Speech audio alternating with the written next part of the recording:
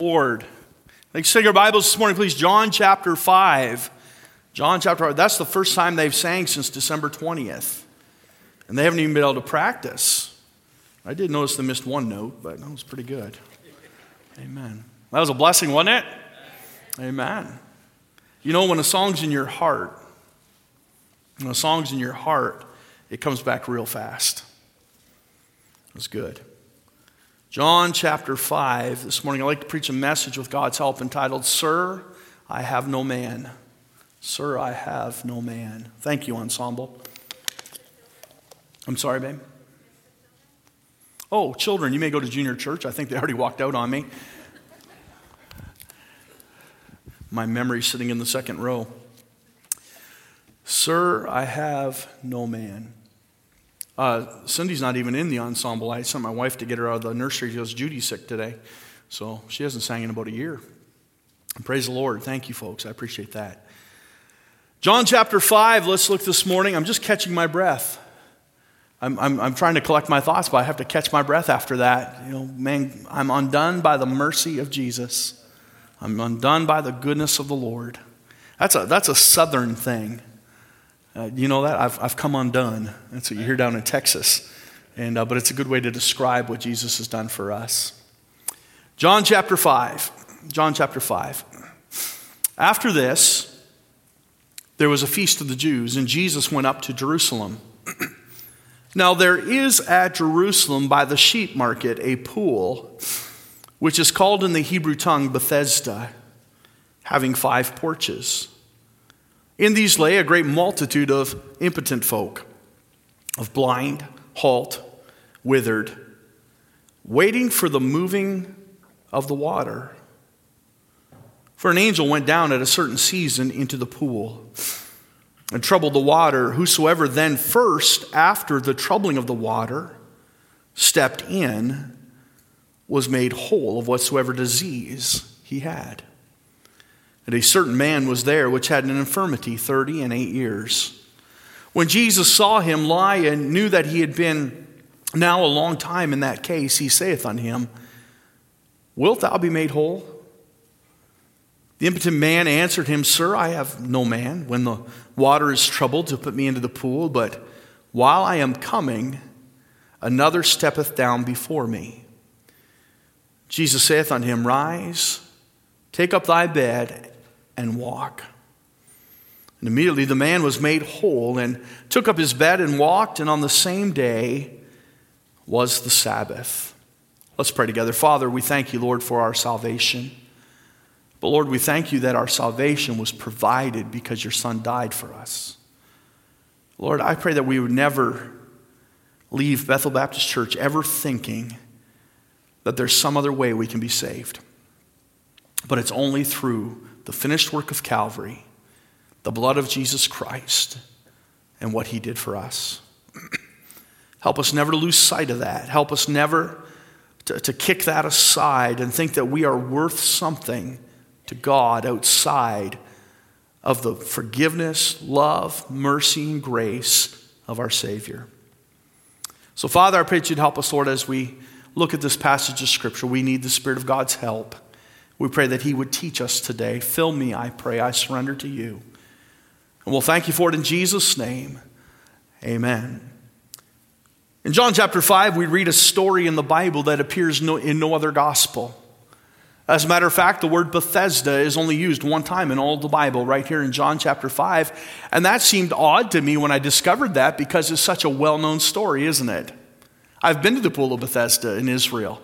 And we've all heard the stories about the pool of Bethesda, about this impotent man that was lying there for 38 years and struggling. At the pool of Bethesda, we read a strange story in the Bible. We really do. It's an unusual way for God to work. This is not a normal thing. For God to send an angel down at a certain season, the Bible doesn't say whether it is a week apart, a month, every day, a year. It doesn't say. It just says at a season. He would come and he would stir the water. And I looked that up to try to get some sense of that word season and understand. But the definition for the word season was just simply once in a while. It was random. There was no schedule to it. God would at some point turn to his angel and say, go down and stir the water. And God's mercy would be extended at that moment to the first person who could make their way into the pool. It's kind of a strange way for God to work, isn't it? It's unusual. It's not what we would expect of God in the Word of God. It's not something we've seen in other places of the Bible. But let me say this morning so that we understand what is going on. When God works in an unusual or a unique way, he's using it to teach us of a greater truth. There's something else he wants us to see. In this case, I believe it's a comparison. We see that mercy is extended for but a season, but then Jesus comes by, and we see that mercy is unconditional. We see a difference take place when Jesus interacts with this impotent man at the pool of Bethesda, how God changes his life. And so I'd like to go through the scriptures this morning, and we'll make a couple points, and then we're going to get to some principles at the end. But I want you to notice, first of all, what we see in the scripture in the first 5 verses. We see what I call the house of mercy. The house of mercy. He said, where are you getting that from the scripture? I just read it with you. I don't see the words house of mercy. Do you know what the word Bethesda means? It means house of mercy.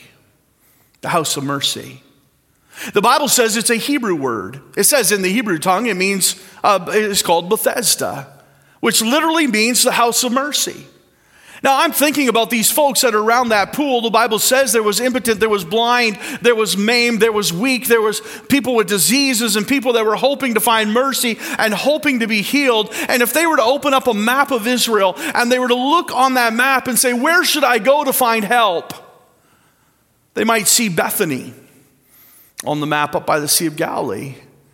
But in the Hebrew tongue, they would understand, well, that means the house of poverty.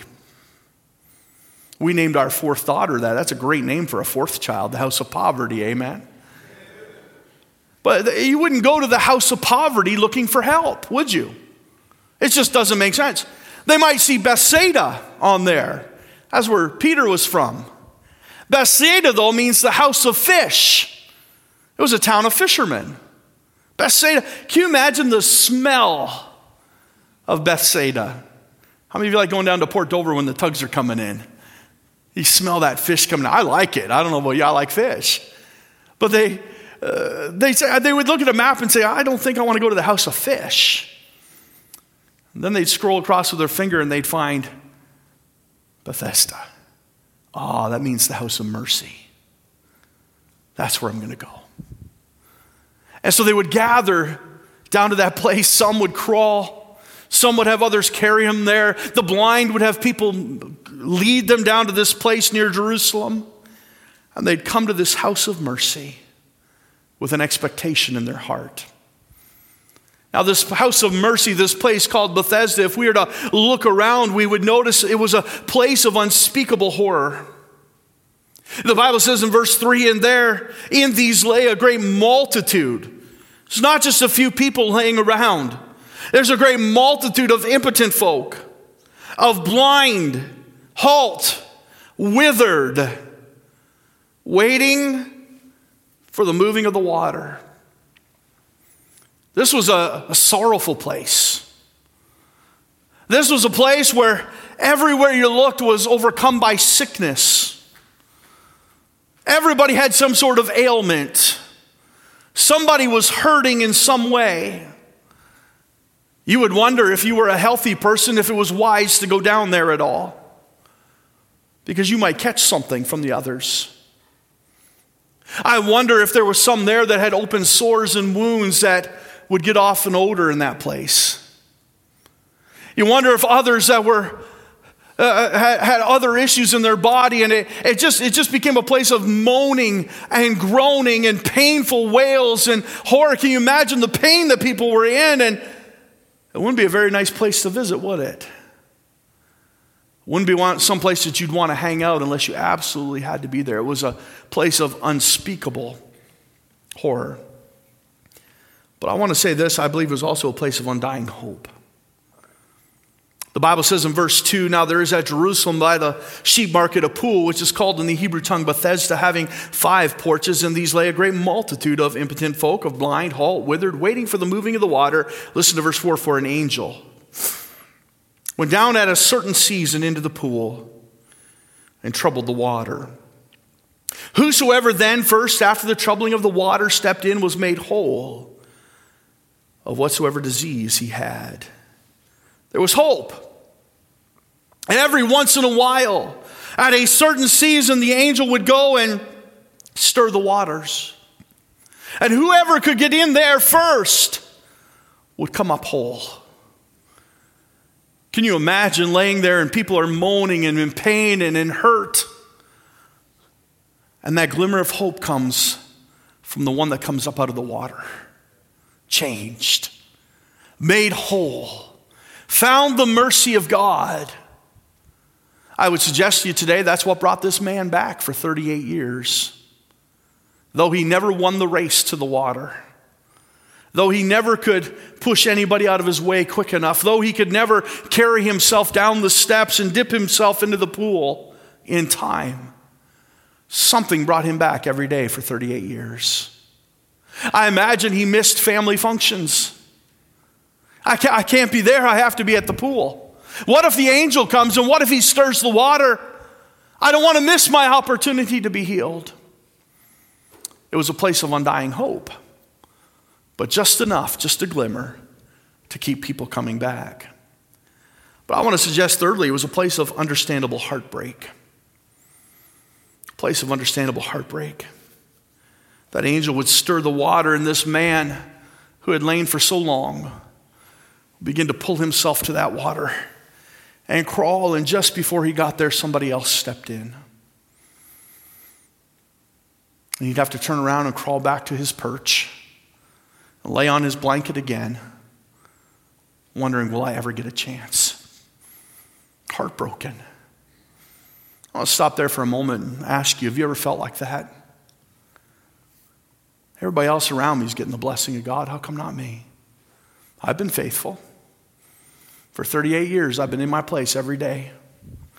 I've missed out on a lot in this world because I've been faithful. And I've tried to serve God, and I've tried to be where I'm supposed to be, and I just keep messing out. I wonder if this impotent man felt like that. I'm sure he was heartbroken. As a matter of fact, in verse 7, his cry kind of echoes that sentiment, doesn't it? I have no man.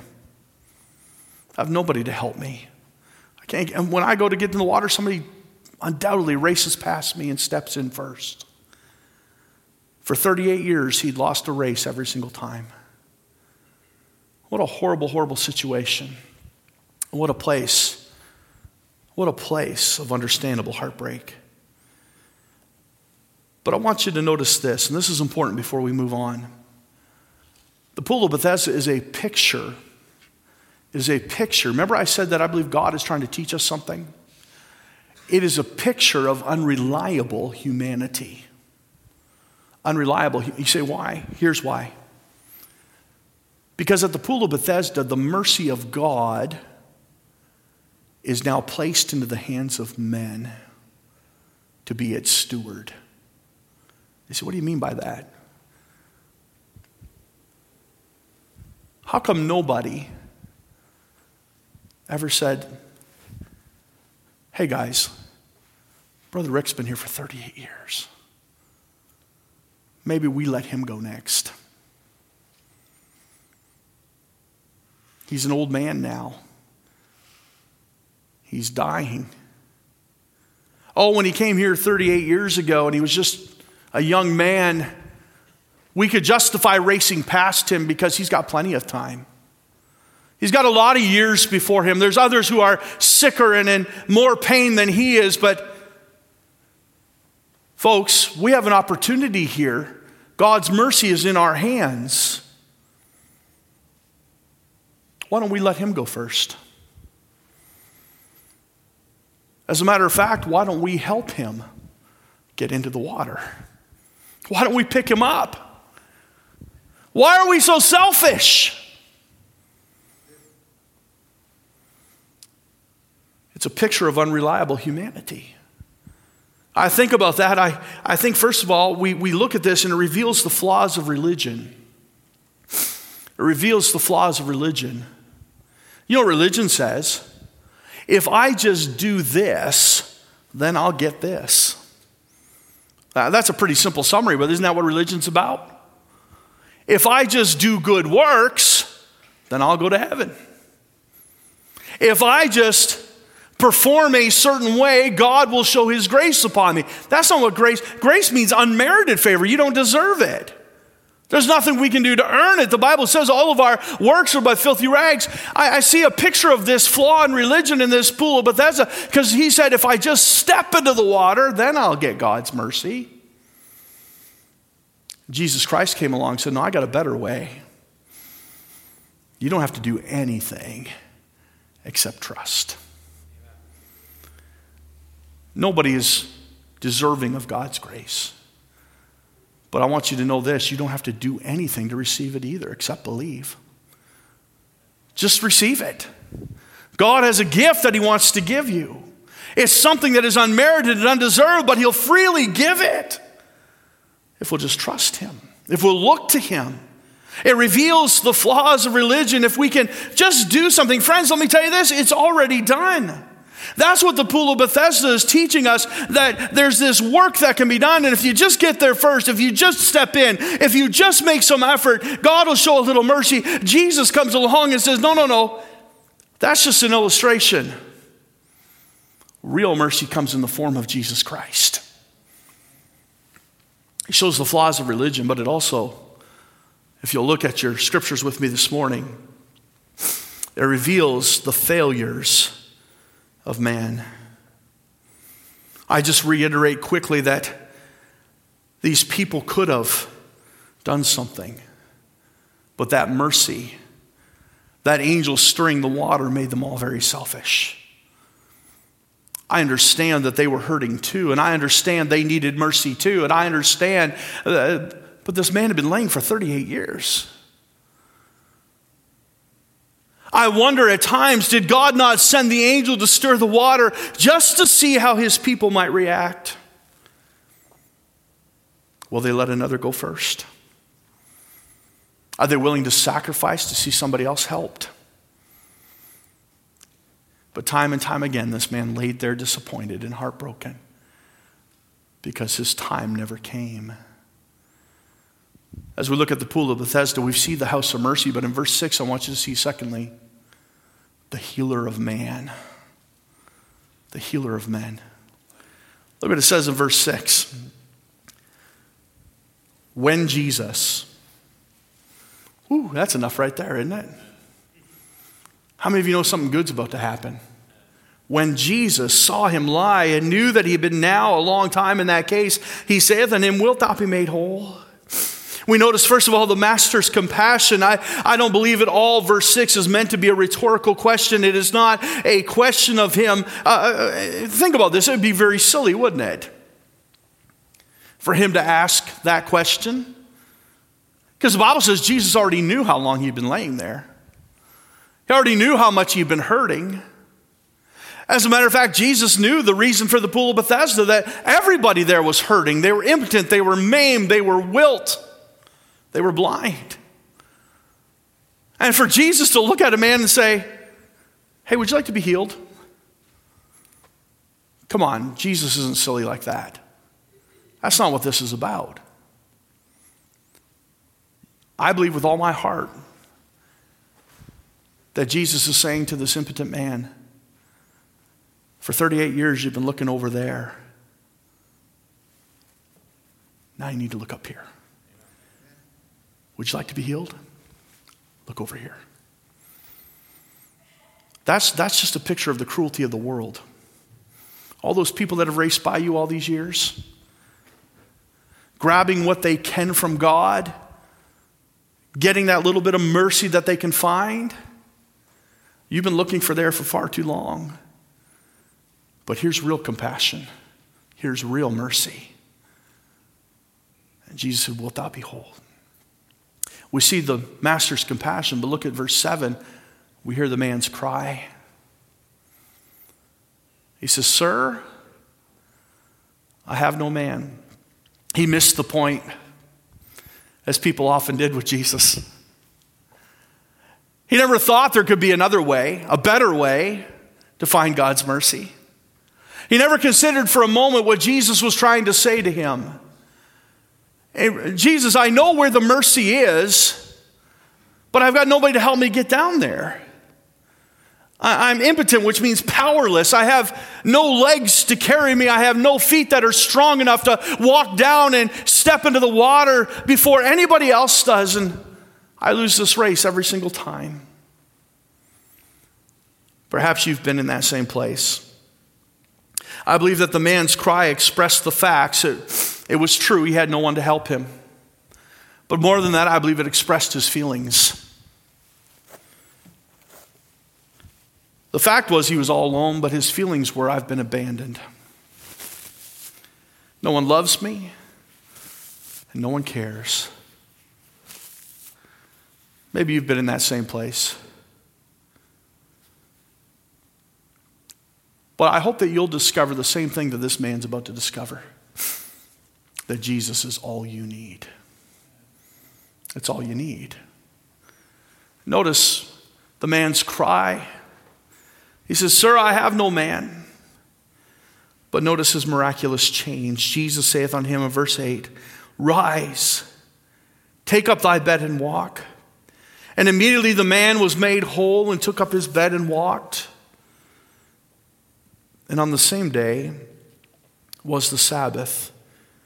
I'll tell you what I told the warning crowd. That last phrase is just there to bug the Pharisees. The Pharisees don't like when God works in a way he's not supposed to. Amen? Isn't that when we usually get in trouble? When God starts working in a way we don't think he's supposed to work? When he steps outside of our box? God was working on the Sabbath day. Well, that's something you're not supposed to work on Sabbath day. You're not supposed to carry your bed on your Sabbath day. You can read forward and you'll find out this. Well, the man who healed me, he told me to carry my bed, so I'm going to carry my bed. Amen? When Jesus heals you, you'll obey him. Made him whole. There was a miraculous change took place in his life because the man met Jesus. Not because of the pool of Bethesda. I would suggest to you today that the pool of Bethesda showed mercy in the sense that it healed people's physical ailments. Jesus didn't ask if you wanted to be healed. He said, "Would you be made whole?" To me, that's body, soul, and spirit. That's something the pool could not do. Mercy might heal his body, but Jesus made him whole. There's a difference. Let me give you some principles that go along with this. We've given you the outline. We've seen the house of mercy. We've seen the healer of men. But I want you to see, thirdly, the help of mankind. There are some important things that we can draw out of this passage that would help us today, some principles that we could apply to our life. Number one is this. Listen. Mercy and grace are never seasonal with Jesus. That was the difference between the pool of Bethesda and Jesus. This man who was waiting for that season, that time where the angel would come and stir the water. Jesus said, "You can be made whole now." Would you be made whole? I'm here. I'm here right now. You don't have to wait. It's not a seasonal thing. So many people will say to me, I've heard people say, "Well, Pastor, I'll come back to church when I get a few things straightened out in my finances. I've got to take some time and work every single service, and I've got to get some things straightened. You know what? We've got some problems in our family, and once we get those straightened out, we'll be back to church." God's grace is not seasonal. Why don't you call on him right now? God, help me now. God, I need your strength now. God's mercy, not like the pool of Bethesda where you had to be there at the right time and in the right place. It wasn't about the place, it was about a person. It was about knowing him. It was about coming to Jesus. His mercy and his grace are never seasonal. Here's the second thing we can draw. Personal strength is not a prerequisite to finding God. Let me say that again. Personal strength is never a prerequisite for finding God. Do you know what the man said to Jesus? I'm impotent. I'm powerless. As a matter of fact, I need help from other men to carry me down to that water. In effect, Jesus is saying to him, you don't need any strength to come to me. I think that's why the Bible says we call upon the Lord. You can call upon the Lord without any physical strength whatsoever. You don't have to walk. You don't have to run. You don't have to be able to. My daughter is preparing to be a paramedic. That's what she wants to do. And she's looking at schools. And the school she got accepted in says you have to be able to lift 150 pounds. So she's going to the gym and she is working out and she's jogging, all this stuff. And the stuff she eats, I don't even want to look at. It's crazy. And she's just getting healthy and she's exercising. She wants to be able to lift this 150 pounds. You don't have to do any of that to come to Jesus. You don't need strength. Here's what the Bible said. But God commended his love toward us in that we were yet sinners, Christ died for us. You say, how much strength does a sinner have? Ephesians chapter 2 tells us, for you hath he quickened who were, what? Dead in trespasses. And how much strength does a dead man have? None. So all we do is call upon Jesus Christ. Call on the name of the Lord. There's been times at night where I've been laying in bed and I can't sleep. I'm not a great sleeper. And I'll pray. So don't you wake your wife? I don't pray out loud. Just talk to the Lord in my head. You've done that, haven't you? Yes. Sure you have. He said, well, do you get down on the side of your bed on your knees or do you go to your prayer? No. Listen. Do you know what the man at the pool of Bethesda learned? It's not about a place, it's about a person. Whether you're praying in your pew, down at an altar, in your prayer closet at home, in your bed at night, we all meet at the throne room of grace. That's what matters. And it's not about the place where we pray, it's about the person we are talking to. That's what the impotent man had to learn. It's not about that I have to be in a certain place to experience God's grace. Jesus came along and said, my grace is sufficient. You can find it anywhere. He is omnipotent. He is omniscient. He is everywhere at once. He is holy God. You don't have to have strength to come to him. Whosoever calleth on the name of the Lord shall be saved. Here's the third thing.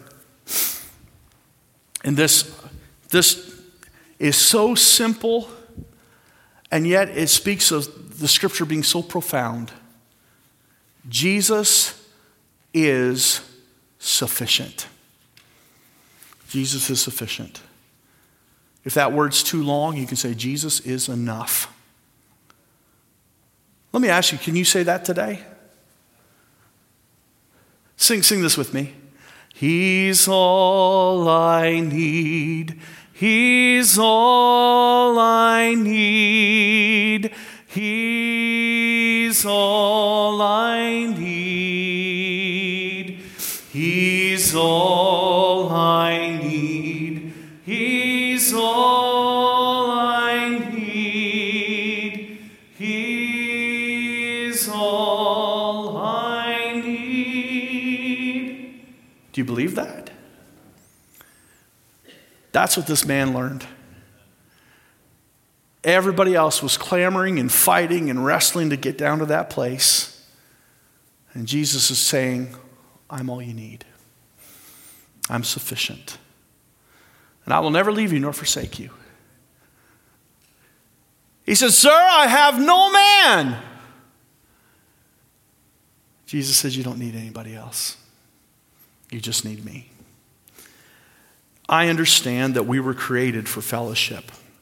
Some of the very first words we find in the Bible, it is not good for man to be alone. I get that. I'm glad we have fellowship. I miss being in church. But I hope and I pray that when you stand before God, you won't say, but God, I had thousands of friends. I had people that loved me. When you get there, all you complete is Jesus Christ. He's all I need. How popular were you down there? Not going to be a question. Did you have Jesus? I hope when you come to a dark point in your life, and you're like this impotent man that says, I have nobody left, no friends, no one that loves me, you'll remember this. You have a friend that sticketh closer than a brother. And he is all you need. Let's bow our heads and close our eyes. Father, we love you. We thank you for your word. Speak to us today. God, remind us that you're a good God who sent us a great Savior. And Lord, our faith and trust must be placed firmly in him to be saved, but also our walk. Each and every day, we must be comforted, we must be helped, we must be strengthened, all by the grace of Jesus Christ. Lord, there's some folks here today, I'm sure, that feel like this man. They feel all alone at times. They feel like they have no friends. They feel discouraged. Would you just remind them right in their pew today that you are the friend that sticks closer than a brother? Greater love hath no other man than a man would lay down his life for his friends. And you died for us. Lord, I pray that you would just help us, Lord, to be a people that relies firmly on Christ, that keeps our eyes on Christ. Thank you for your mercy. Thank you for your grace. Lord, we'll thank you in Jesus' name. Amen. Let's stand this morning as Lori plays. If God has spoke to your heart, would you spend some time with the Lord? You can come to the altar. You can pray where you are. But would you enter into that throne room? Some need to praise God. Some need to plead with God. Do you know his presence? Here's what it'll relieve. It'll relieve a lot of anxiety in your life. Because when you realize that Jesus is all you need, you'll stop worrying about your performance and pleasing everybody else in this world. And you'll just start wanting to be in a relationship with Christ. Pleasing him.